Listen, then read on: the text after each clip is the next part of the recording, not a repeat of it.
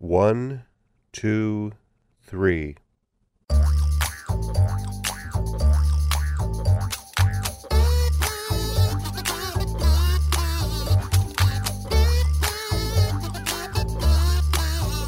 Welcome to Three Song Stories, the show that builds biographical bridges between our guests and you with the help of some music that has become bound to their lives and their memories. Thanks for listening. I'm Mike Canary. Our guest this week is Greg Hennessey.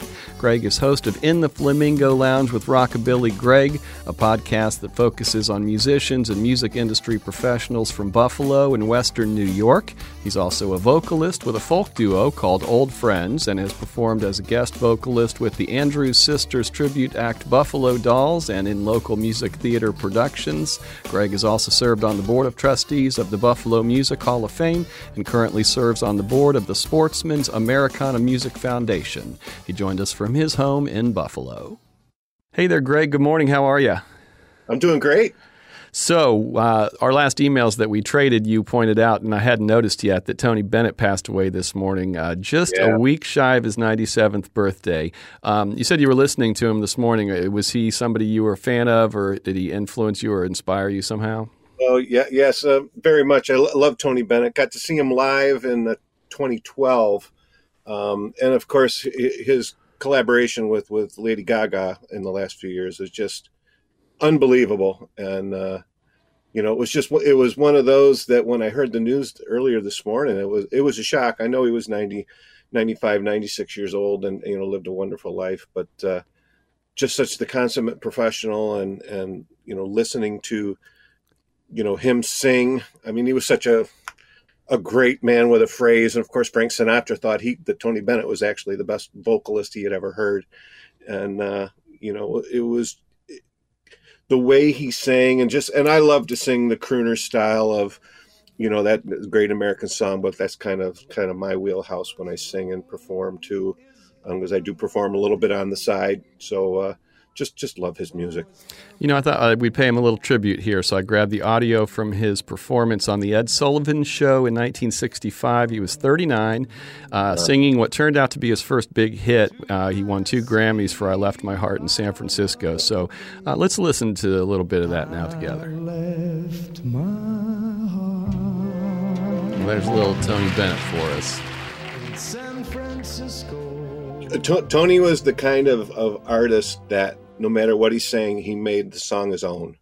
You always knew, no matter if it was a song that had been sang by 100 different people, it was a Tony Bennett song when he sang it. And and then the other kind of ironic part for me is before I got on, I was watching the SNL skit where Alec Baldwin impersonates Tony Bennett, and they have him on the Tony Bennett show, and he introduces him as Anthony Benedetto, and they had a little shtick, and I have often been told that I look a lot like Alec Baldwin, so it's kind of a kindred thing in a lot of respects. So it was cool and also too, I was a little weepy with it, so I figured I'll watch something, and so that way I can laugh and get myself out of a funk. But well, cheers to Tony Bennett. Yes. Cheers. Where did you grow up, Greg? Did you grow up there in Buffalo? And what was the musical background of your childhood? Yeah. Well, I grew up a little south of Buffalo in a small town called Fredonia.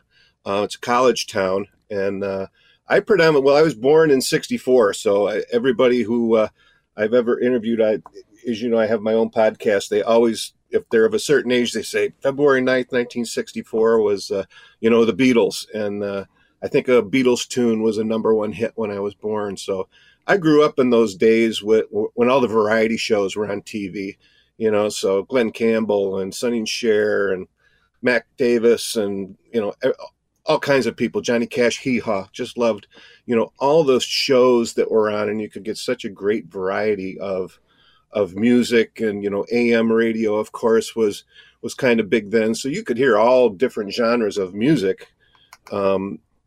When you listen to the radio, as opposed to just being pigeonholed like you are right now and hearing very, very specific genres of music. So I had a real love for that. And of course, my mom was always, watching with me and, we were just having a good time. I can remember being young and hearing Chuck Berry singing "My Ding-a-Ling" on one of the TV shows, and had no clue, of course, what it meant at the time. I was probably maybe 7, 8 years old, but and would go around singing "My Ding-a-Ling," and everybody would laugh, and I'm like, "Yeah, okay." Would that be, if I ask you to recall an early musical memory, would that be about the earliest, or is there anything even earlier that pops into your head? Gosh, that probably would be one of my earliest recollections is hearing that. I'm just trying to, because I can remember watching, I would sit on the stairs while my parents were watching Laugh-In. And, of course, I'd walk around going, "You bet your sweet bippy" to everybody, trying to think if there was any music on that show. But probably that "My Ding-a-Ling." Who knew? That would be my first recollection of music on TV. And now you've put it on the record. What was the first band? One hit, wasn't it? I think it was the only hit he had, or something like that. Number one, or crazy. What was the first band or musician that really got your attention? That wasn't stuff that your folks were watching or listening to, that you sort of grew into yourself. Yeah, probably the first thing it was Buddy Holly, but it was actually the Buddy Holly Story on TV. I remember watching it with Gary Busey, and I remember when he sang "True Love Ways," man, that just got me, and of course just that whole story of how he was just, on the rise, and of course, the day the music died and all that good kind of stuff. But that was kind of my first bite at really digging rockabilly, and then that kind of dovetailed into, we were lucky to be one of the first to have like cable TV and HBO. And HBO at the time was running the special, I think they call it now "One Night with You," but it was Elvis in the '68 comeback special when he was in the black leather suit. And it was the full uncut version of that recording that they did with him, just kind of, they kind of said it's the first unplugged show in a lot of ways. And it was just kind of absolutely hit me. And of course, in Mystery Train, I mean, when they play that, that's what really speaks to me. And then kind of dovetailing into that, there's kind of a three part to it, was Stray Cats. And MTV was big, and we used to just sit there in our basement watching MTV. And when Stray Cats came on, I'm like, holy crow, these guys are like, Buddy Holly and the Crickets on steroids. And of course, and Brian Setzer is one of my all-time favorites at this point. So that's kind of where my love of rockabilly, because I just love rockabilly. I call myself Rockabilly Greg for my podcast, and that's been my Twitter handle and all that, although I don't go on Twitter at all. But that's just, I don't know, I don't have time for it. So but I am on Facebook and LinkedIn. So, but that's that twang, don't mean a thang if it ain't got that twang for me.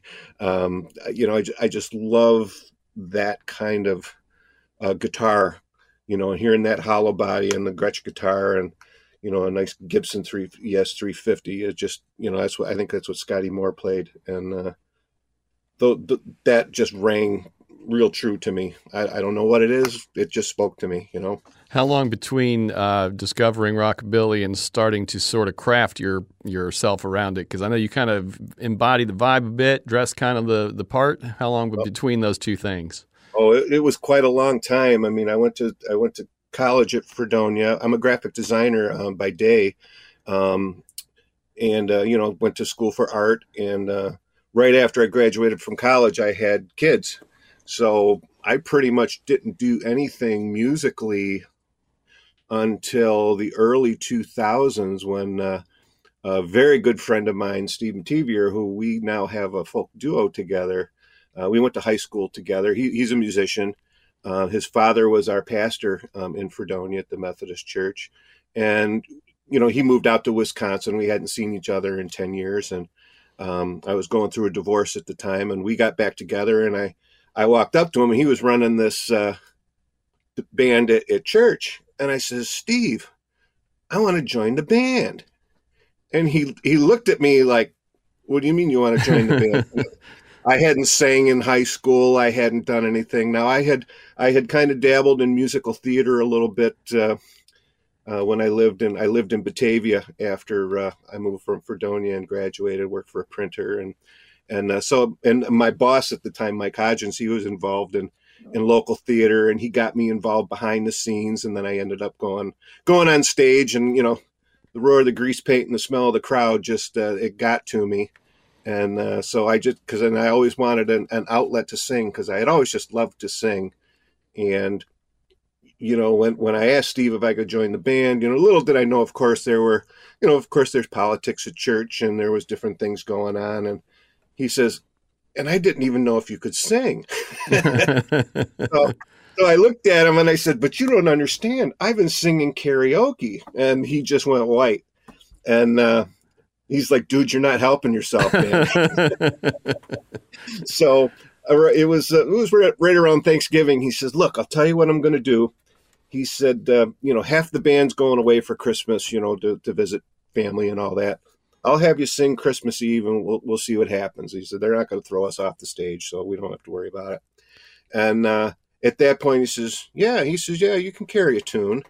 And from there, he started teaching me harmony.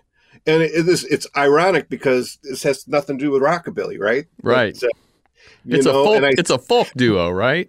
A folk duo, yeah. We sing Simon and Garfunkel and Everly Brothers, and ironically, when we started, so the funny story is, so we started out once a month. We've been going out for wings and beer, and of course up here in Buffalo, they're just wings. We don't call them buffalo wings. They're just pure old wings. And we've been doing that since our Fredonia days, getting wings and beers once a month. And so when we started doing that, when I moved here to Buffalo, I think that was like 99, we started going to a karaoke joint and getting some beer and wings and singing some karaoke. And then we were going to this one place. I won't say the name because I don't want to throw them under the bus, but it was a real dive bar. And we would go there and we would sing, we'd have fun. And so our last night that we went there, we walked in and they were handing us raffle tickets. And we said, what are these raffle tickets for? They're like, we're raffling off porn videos.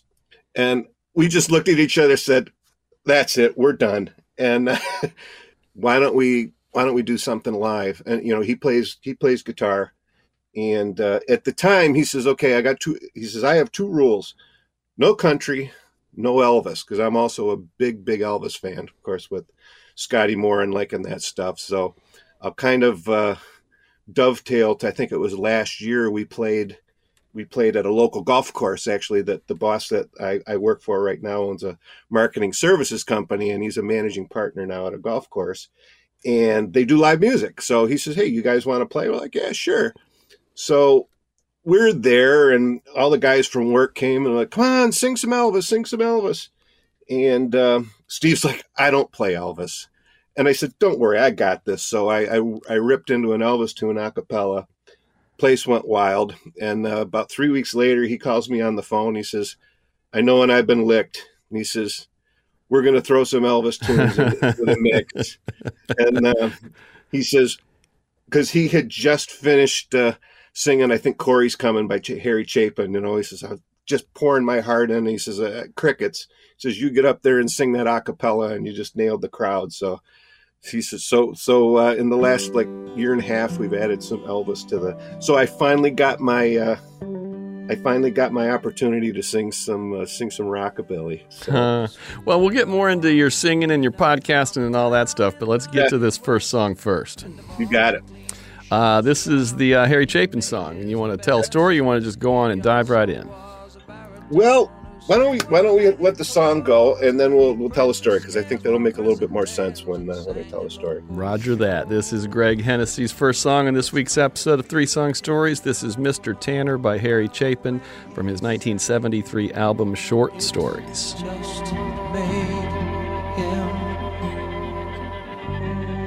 That has turned out to be Steve's and my signature song. That we perform that every time we perform, and I'm glad I was able to tell the story about Steve, because it was at his house. 20 years or so ago. We were at his backyard, at a little picnic cookout, and his friend Fred, who's a wonderful guitar player, and he also has a different band with Fred and another guy, Chris, and Fred's wife at the time says, "Hey, why don't you play that Mr. Tanner song?" And I had never heard it. So he just starts playing and he starts singing it. And I had my I call my Lucy moment from like Peanuts, the Christmas show when Schroeder plays Jingle Bells. She goes, "That's it." That was my "that's it" moment. I heard that song, and that refrain of all songs speaks the most to me out of anything, because to me, music is my life. It's not my livelihood. And, I don't know how much more I can say. That lyric just speaks so much to me and so deeply. And, I get to sing the Big John part. I was going to ask if that was, yeah. That's what I was picturing. Yeah, I sing that part, and then I do the Martin Tanner baritone. Made his town hall debut last night. So we of course try to make songs our own and put our own little spin on things. And but yeah, and it's cool because when we play that song, so many people are, "Oh, I forgot about that song. Oh man, yeah, I haven't heard that song in 20 years." Or the very, very first time we ever performed out live, we were playing for tips. I got a bar that was all around Christmas time, and we were doing some songs. I be honest, we were not very good. we were pretty rough around the edges first time out in front of a live audience, and and he was teaching me how to sing harmonies and all that. But we sang Mr. Tanner, and the bartender looked at us and he gave us $50. He says, "Because you played Mr. Tanner." And he says, "I haven't heard that song in so long. You guys did that great." So, and music was his life. It's not his livelihood. I mean, I sit there singing all the time. Everyone always looks at me and they go, "You got a song in your head now, don't you?" I'm like, "Yeah, I do." When I was little, my brother I would drive him nuts. I had an older brother. He'd go, "Mom, he's humming again." She's like, "Will you leave him alone? He's in his own world. He's having fun. He's not harming anybody. Just leave him alone." And I used to drive him absolutely nuts because I would just always be singing and humming and, tapping. And it was always something I wanted to do. And kind of in Mr. Tanner fashion, I was that guy in the background cleaning coats. And, for me, it was silkscreen and T-shirts and singing and having a great time. And it's kind of how I got on stage, because as I mentioned, I was an art major and I started theater doing sets and set design and all that kind of stuff. So I was doing set design for a dinner theater production of A Funny Thing Happened on the Way to the Forum. And I would be out there, I'd be singing all the songs while I was painting. And this one guy, Carl Schoonover from Batavia, he says, "Why don't you get into the show?" And I'm like, "I can't sing." He says, "Yeah, you can." He says, "I've been here listening to you the whole time. You can sing." But I just had never had any kind of training or, anything like that. I just like to do it.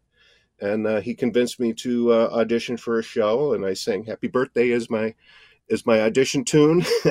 Got into Barnum as a cataclysmically comical clown, and that's where it started, and that Mr. Tanner song just spoke to me when I listened to it, because it's like, man, this is if there's any song out there that's an autobiography of me that I didn't write, it's that song. Huh. I haven't comprehensively listened to Harry Chapin songs, but I've heard quite a few of them, other than the ones that everybody knows, right, through this show. And man, every one of his songs that I hear, it's like, if not a long novel, if not a long short story, a novel in a song every time.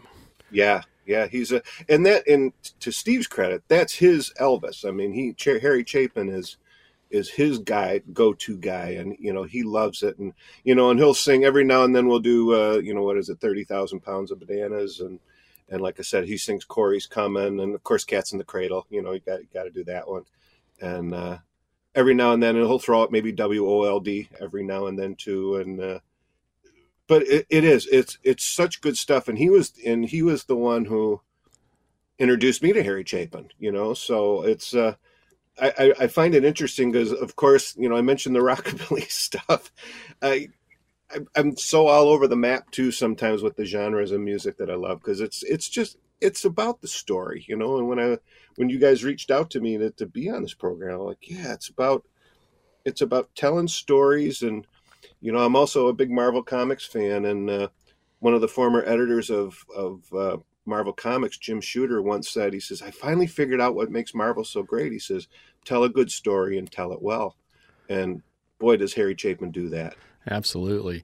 Say you said you were an artist in high school. You did get on stage. Like, what were you aspiring to at that point in your life? I was aspiring to be a graphic designer. I mean, so if you can picture the Bob Dylan poster that came with his greatest hits album, I think it was 1968, with the funky wild colored hair, and it's just his silhouette in black Mm-hmm. with some funky letters on the bottom. That was done by a graphic designer named Milton Glaser, and he was my like graphics hero. I wanted to be Milton Glaser, so that's what and I always had kind of a talent for art, and did well in high school, and so I decided to be an art major. Figure I'm going to be a big time graphic designer, and be a Darren Stevens and come up with all these great great designs and all that. And I'm still in the field. I'm just on the sales end of it right now, and I still do a lot of design and have been able to design some album covers and things of that. So it's pretty cool to to be able to tie in my love of music. And because of course back when when vinyl albums were the thing, I mean, cover artists were that was like the pinnacle, right? I mean, if you could do a piece of cover art for an album, you kind of hit the big time. And I think I read that you have a massive vinyl collection, and it started because of the cover art. yeah, I unfortunately I got divorced mid 2000s, and my kids were just at an age where they were moving out, so I was all by myself. So I figured, hey, I'm going to redecorate my son's bedroom, and that will be kind of my first music room, if you will. And at the time, it was like 2006, 2007. You could get vinyl albums for $1, So It was the glory days of getting good vinyl for nothing. Oh my gosh, it was great. So I'm like, oh, yep, I'm going to get a Molly Hatchet because it's got the Frank Frazetta on it, and then I'm going to get the Aerosmith that's got the Hirschfeld on it, and I found a Harry Chapin that Milton Glaser actually did a cover of, and so I went and got all these great album covers, with the artists that I really enjoyed. I paid more for the frames than I did for the records, and then I bought myself one of those a cheap little record player for like $79, and I'm like, because I had never had a record player. My older brother had the record player when we were growing up.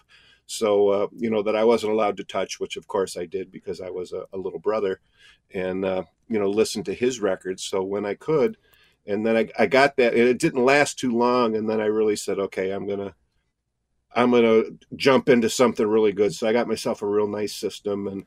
And then of course, and I love to collect records, record CDs, any recordings, if you will, from local Buffalo artists too. That's kind of my passion with records. So you started collecting records, and then at some point thought, well, I ought to buy a machine to play these on. Pretty much. More than and you figure it's like, oh, I'm going to go to the art gallery and buy an art print for $40. I'm going to buy an art print for $1. It's called a record album, and put it behind glass. Yeah. And then I just started I got to play these things. And of course I got hooked. So I can't stop. Do you have your gem, your one that you're proudest of, that you love the most, that's maybe the hardest to find, etc.? The one that's the hardest to find, I have a repress of it. It's actually from Mo Kaufman and the Main Stemmers, and it was recorded in 1948.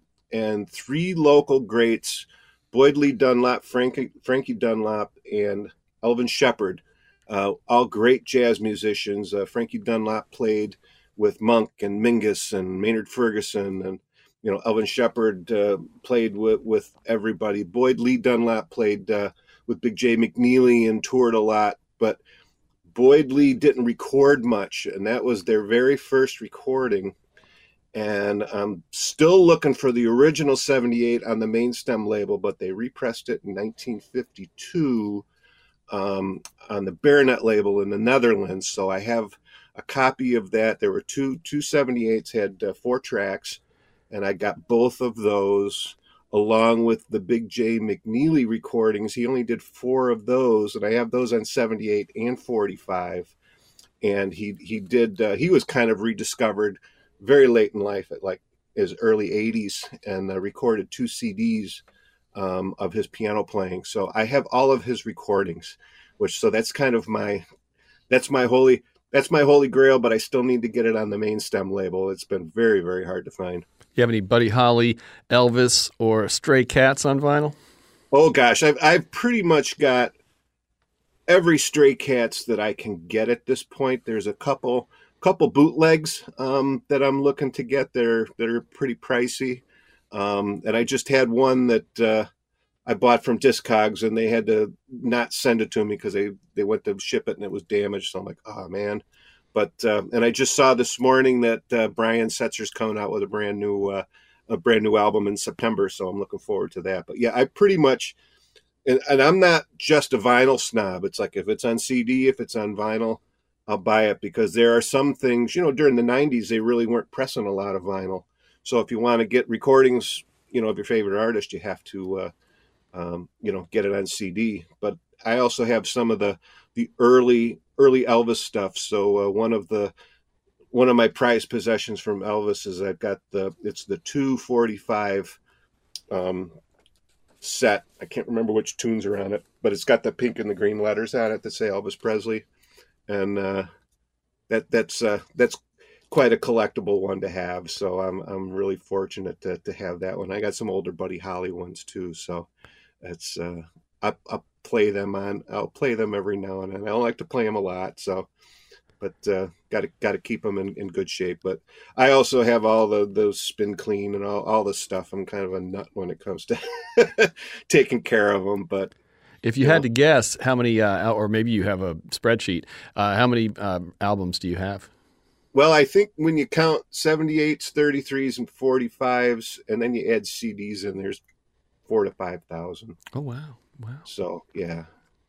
Well, all right. Well, let's do your second song. All right. This says, I don't know this one at all, so you'll have to help me out here. Oh, absolutely. We're going to listen to this one again like the first one? Yeah, why don't we listen to this one? And then, if I think this of the one I'm thinking of, this is a great song. Blues Run the Game? Run the Game. All right. This is Blues Run the Game by Jackson C. Frank from his self-titled album released in 1965. This is Greg Hennessey's second song here on 3 Song Stories. Great tune. So what's the story? So the story is, let me give you a little of the backstory. Jackson C. Frank is a local Buffalo artist. Jackson C. Frank, when he was, 10, I can't remember, 10, 11 years old, was in a very horrific fire in the Cleveland Hills School District, which is a suburb of Buffalo. Their elementary school burned down. It was a wooden building, and 15 of his classmates were lost in the fire. He was one of 19 that was severely injured in the fire, along with 3 teachers and the principal. When he was in the hospital, a teacher brought him a guitar because he was very badly burned. He was in the hospital for quite a while. And he learned how to play guitar while he was in the hospital. And this was, in the late 50s, early 60s. He had played around town at, the local coffee houses. There was a place called the Limelight. And in 1965, he was able to get a insurance settlement. So he finally decided to take off from Buffalo and go over to London, England, where the folk revival was really in full swing. And another young folk artist who just didn't make it with his album called Wednesday Morning 3 a.m. decided to go over there at the same time, a gentleman by the name of Paul Simon. And when Jackson was there, the story is a little bit muffled as to what is really true, but one of the stories is he actually wrote Blues Run the Game as he was traveling, from New York on a boat over to England. And Jackson C. Frank, for anyone who knows the folk scene, he's like one of the pinnacles of the folk scene. Everyone, go to YouTube and look for Blues Run the Game. And John Mayer has done a cover, and one of my new favorites, Joshua Lee Turner, has done a great cover, and Laura Marlin, and just tons and tons of people who have covered that song because it's just such a great song. And I was very fortunate. If you do YouTube that song and with my name, I have a version of that out there with Steve and I, because we were able to perform that song at the Buffalo Music Hall of Fame induction gala in 2015 when Jackson was inducted. And so what happened was, later in Jackson's life, he was very down and out, and there's all kinds of information about him on the internet. But a gentleman by the name of Jim Abbott found him in Woodstock. He was just not in good health. He was both physically and mentally injured from that fire, and he kind of took him in under his wing. And Jim was invited up from Atlanta. He lives in Atlanta, to be part of the ceremony, and some other folks came up to accept on Jackson's behalf. And one of the guys on the board that I work with, I actually was also the chairman of the gala. He said, why don't you and Steve sing Blues Run the Game? And Jim was also going to sing a song from Jackson C. Frank. So we're like, yeah, can we do that? So it was pretty cool. So the night before, Jim actually wrote a book about Jackson, and we were at a local record store, record theater that has since closed down, unfortunately. And we got to perform the song in store, which was pretty neat. And then we performed it the night of the gala. And we were in a room, probably 500-600 people. It was loud. People were kind of rude. I mean, they weren't listening to people giving their speeches and all that. Steve starts playing the guitar, and I start in on the first verse by myself, and the whole room got quiet. Huh. And you could hear a pin drop. And I looked down, and Jim Abbott is standing in front of us with tears streaming down his cheeks. And, we did the song, and, everyone really enjoyed it. And I looked at Steve, and I says, you know what? If we never sing again, I don't need to, because this was the highlight of my musical performance. I mean, it was just such an incredible feeling to get the audience, and it was, due to the fact that that's just such a powerful, powerful song.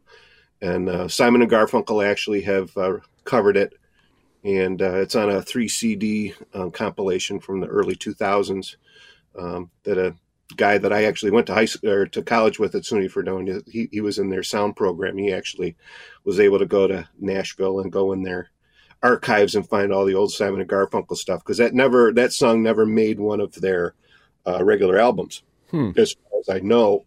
And because I'm like, when this song was brought up to me, because I hadn't heard of Jackson C. Frank until he was being inducted in the Hall of Fame. I'm like, again, who's this guy?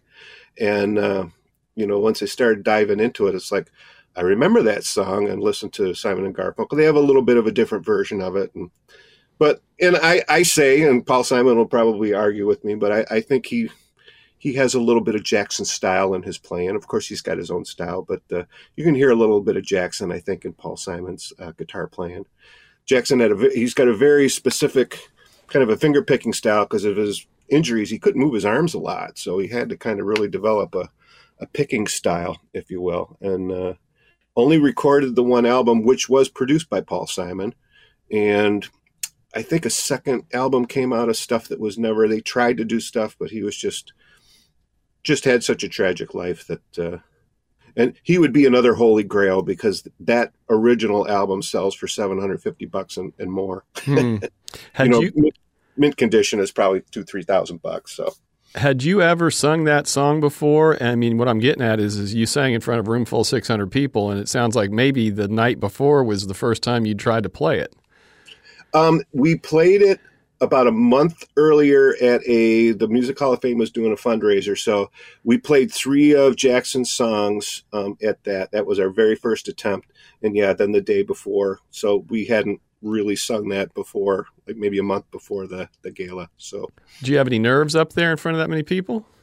No. It's weird, and I don't mean to be egotistical, but once I start singing and you just get into the music, I forget about everything else. Yeah, no, I get it. Yeah. I mean, not everybody can do it, but I get it. Yeah, it's a crazy feeling, and just looking around that room, I'm like, wow, and everyone.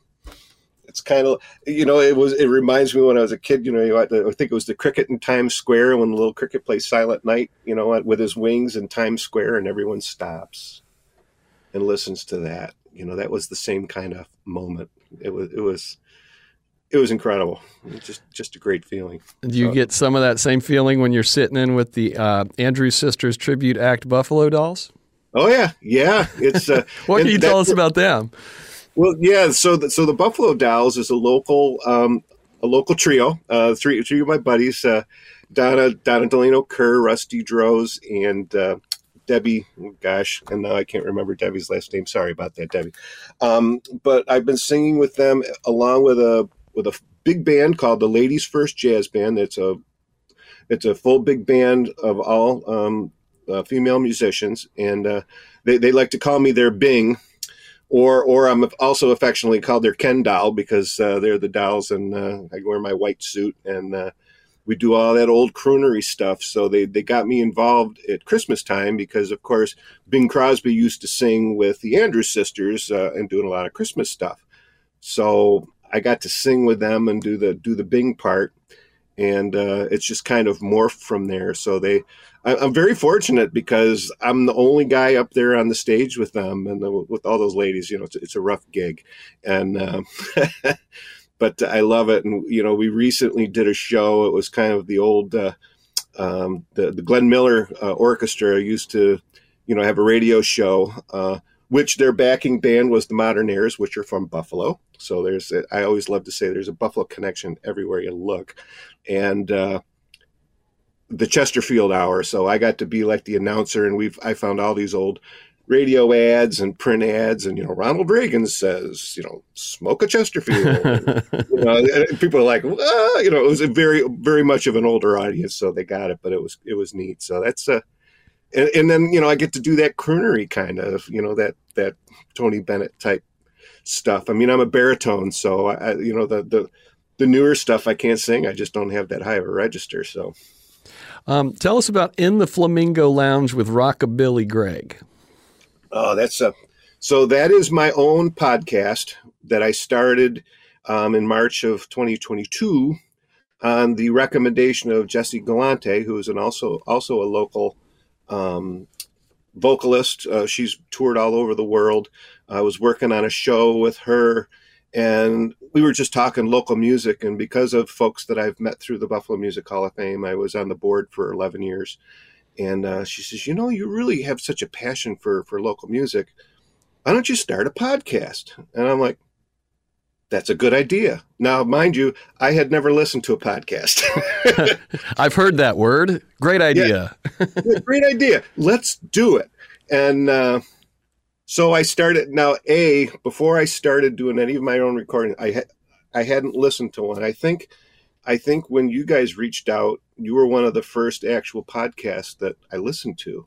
And one of the reasons is I didn't want to listen to anything because I had a vision in my head of what I wanted this thing to be like. And I didn't want to, be distracted by anything. But also one of my, looking for the word, the impetus was Paul Harvey's The Rest of the Story. Oh, yeah, I remember that. Because there's, a lot of people know like the Goo Goo Dolls and Ani DeFranco and, Brian McKnight. These are Rick James. They're all, very famous folks that have come out of Buffalo from the music scene. But then there's just a whole bunch of people right below that level who may not have just gotten that big break. 10,000 Maniacs are also from Jamestown. So there's a bunch of big ones like that. I actually had the former lead singer Mary Ramsey was on not too long ago. So that was kind of a treat. But I really want to tell the stories of our local musicians here. So I keep it to Buffalo and Western New York. And, a lot of people don't realize that folks like Harold Arlen is from Buffalo, who wrote Over the Rainbow. Jack Yellen, who wrote Ain't She Sweet, that was one of the Beatles' first cover tunes, right? Jack Evans, who is from Salamanca, which is a little south of Buffalo, but he wrote Silver Bells, Buttons and Bows. Ray Henderson wrote Bye Bye Blackbird. So there's a bunch of Chauncey Olcott, who wrote When Irish Eyes Are Smiling. These are all Buffalo guys, all Buffalo and Western New York artists. And so many people, I'll mention Harold Arlen. Like, first of all, they go, who? I'm like, oh, come on. You've heard Hope Over the Rainbow before. Like, yeah, he's from Buffalo? I'm like, yeah, he is. So when Jesse mentioned I should do this podcast, I says, I should, because these stories need to be told. Do you keep your finger on the pulse of the Buffalo music scene that's, up and coming? It's more than up and coming. I will say we very arrogantly like to say we're the Austin of the Northeast. Huh. It's a great scene, all genres of music. I mean, my goal is to do 500 episodes. So I want to keep this thing going for about 10 years.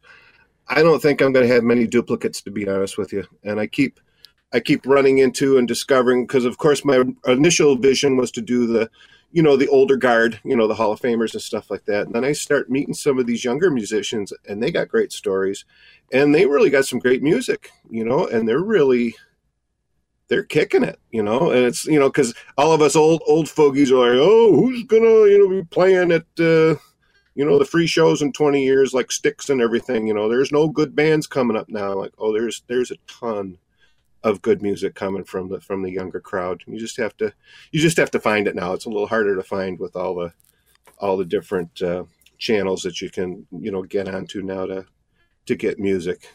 Any up and coming local Buffalo acts or musicians that you'd want to give a shout out to, or just, draw some attention to, so us down here in Southwest Florida can look them up? Yeah, there's one band called Grash. They were on early in my podcast. Grace Logan on guitar and Megan Brown on vocals, Dylan Hund on bass, and Josh English on the drums. All original music. They are killing it. They are really popular. Great band. Look them up. They're called Grash.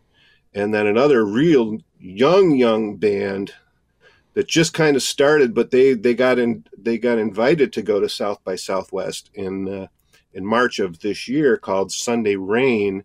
I know they're in the studio right now recording, but if you go to my podcast and listen, I actually recorded them in my basement here, and came out really good. So it was the first things they had ever recorded, and they're all original tunes. And another one is Tuesday Night. Courtney Ann and Sarah Elizabeth. They just went to New York City to play, and did one of those. I guess you can record like a custom 45. A little one-shot deal. So I got one of those coming in the mail. So they're original. Sarah is also employed by Music is Art. So Music is Art is a local organization that founded by Robbie Takak from the Goo Goo Dolls, and they have a huge music festival every year in September after Labor Day, and it's a great thing. And they're really, I've really gotten plugged into the local scene. And also too, there's two younger folks. He's a musician, but they're like videographers, and they actually have a YouTube channel called Nickel City B-Sides. So Buffalo is sometimes referred to as the Nickel City because the Buffalo is on the nickel, obviously.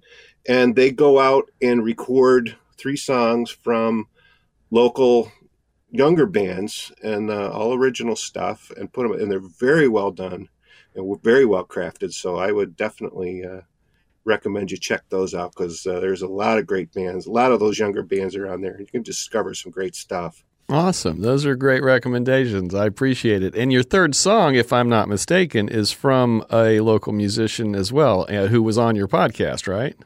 Yeah, he was on the podcast. He actually tours nationally now.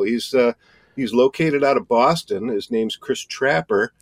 He's recently traveled and toured with Pat Benatar and Sammy Hagar. I think Brian Adams.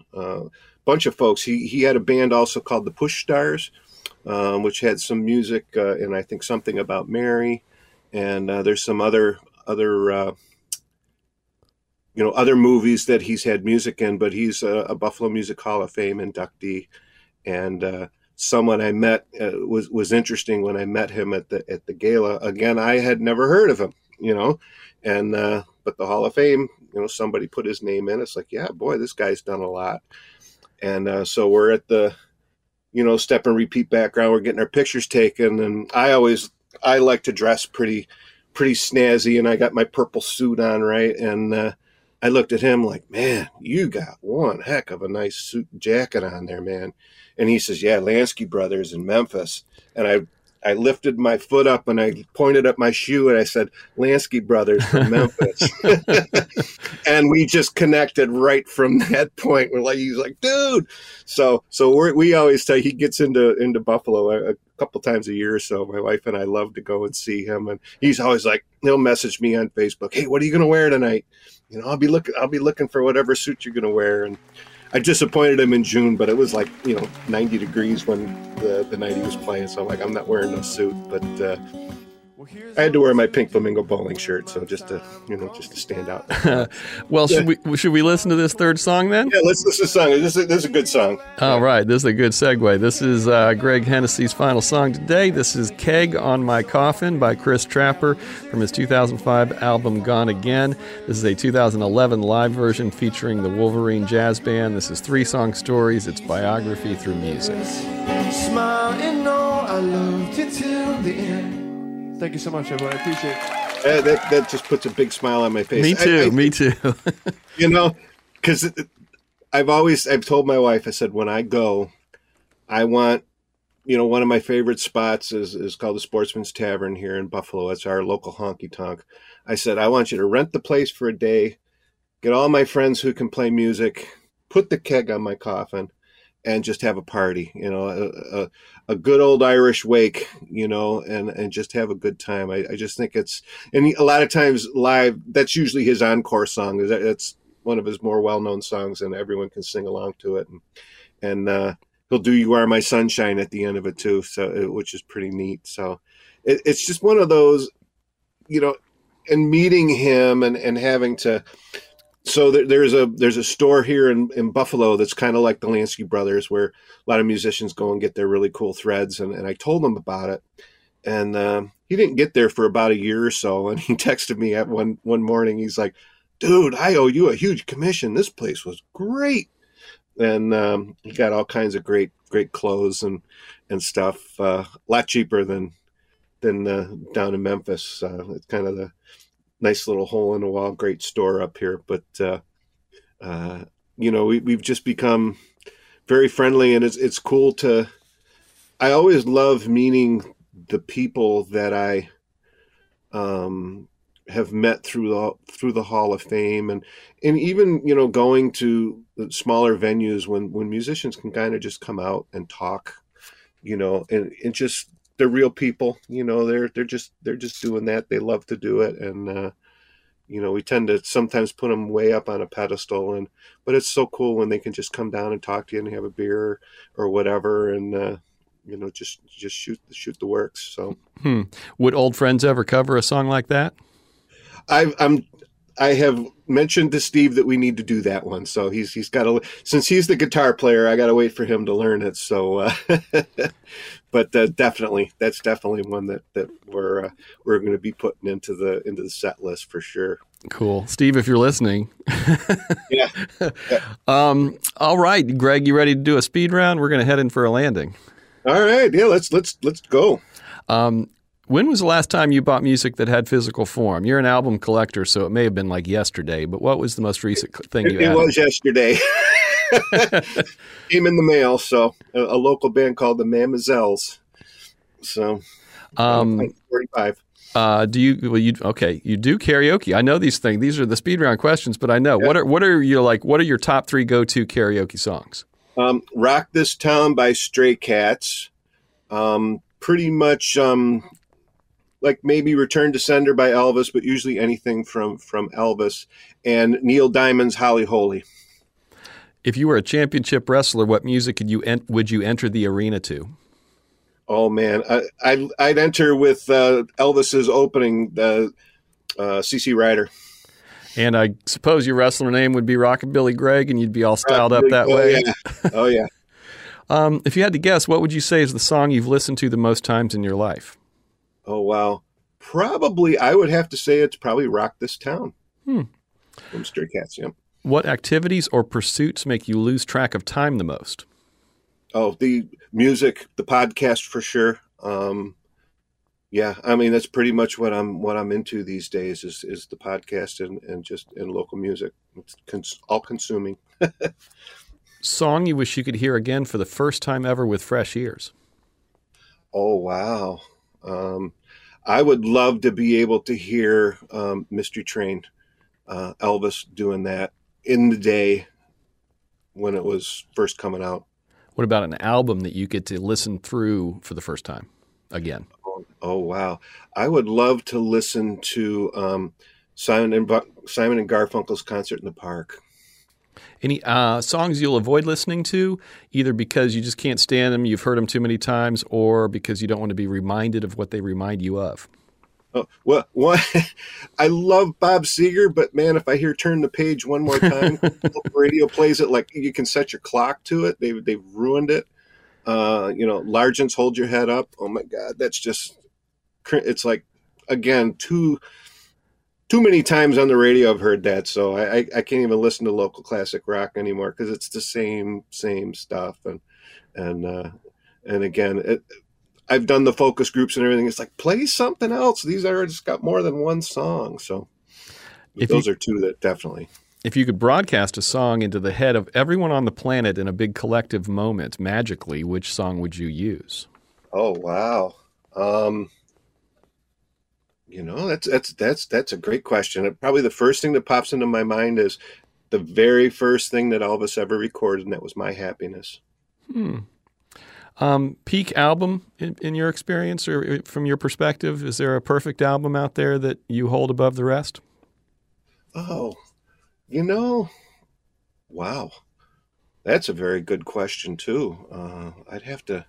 It's a complicated question for most people, especially you, I think.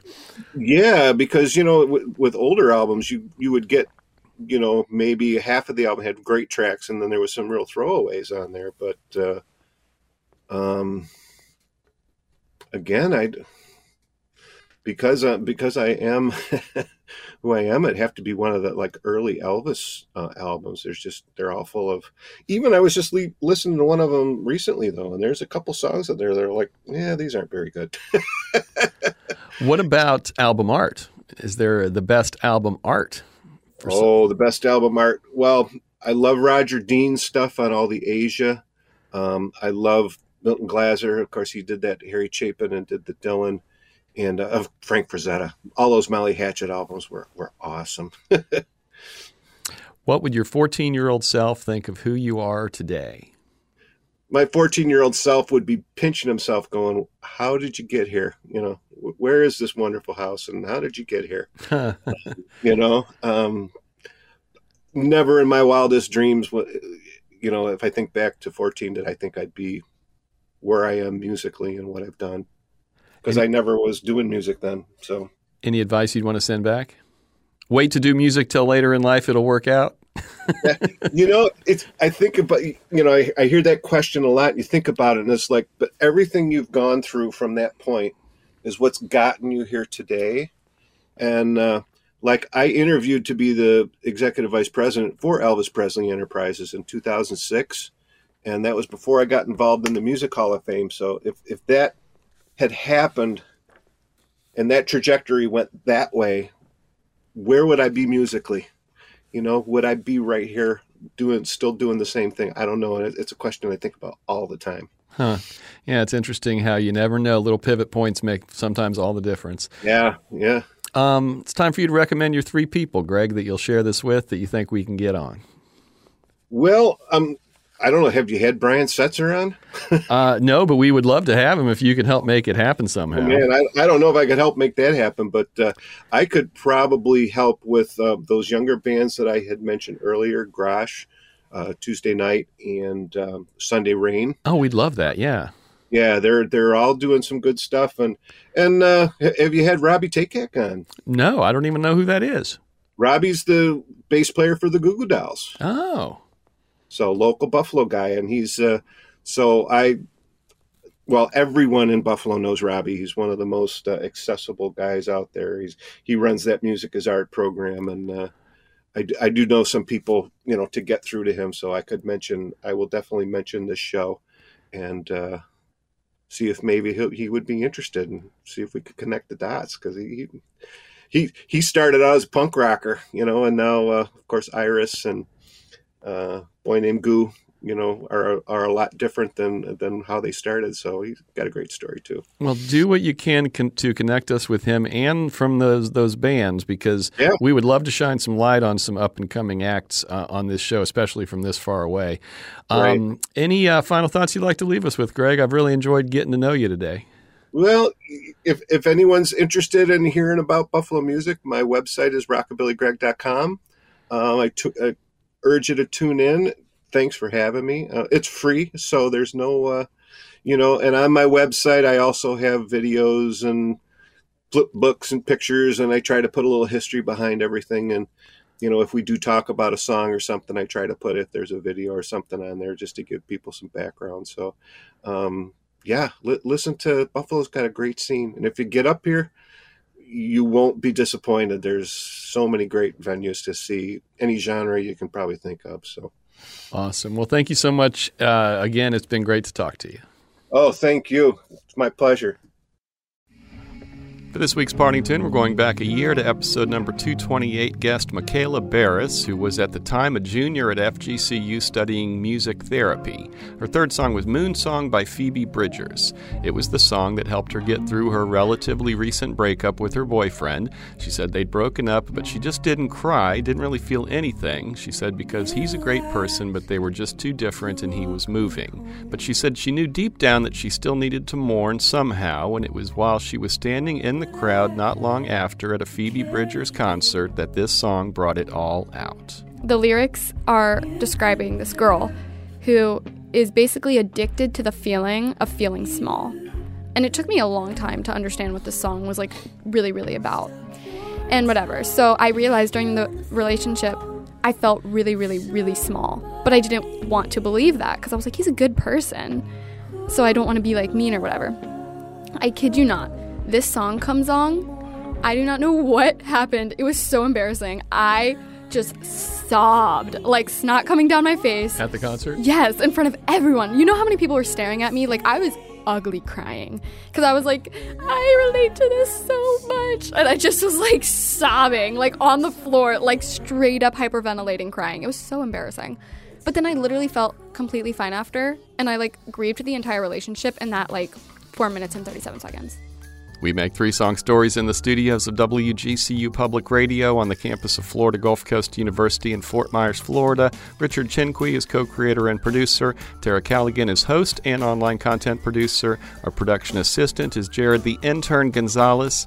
Christophus is our executive producer, and our theme song was made by Dave Cowan and Stick Martin at Monkey House Studio in St. Pete. Keep listening.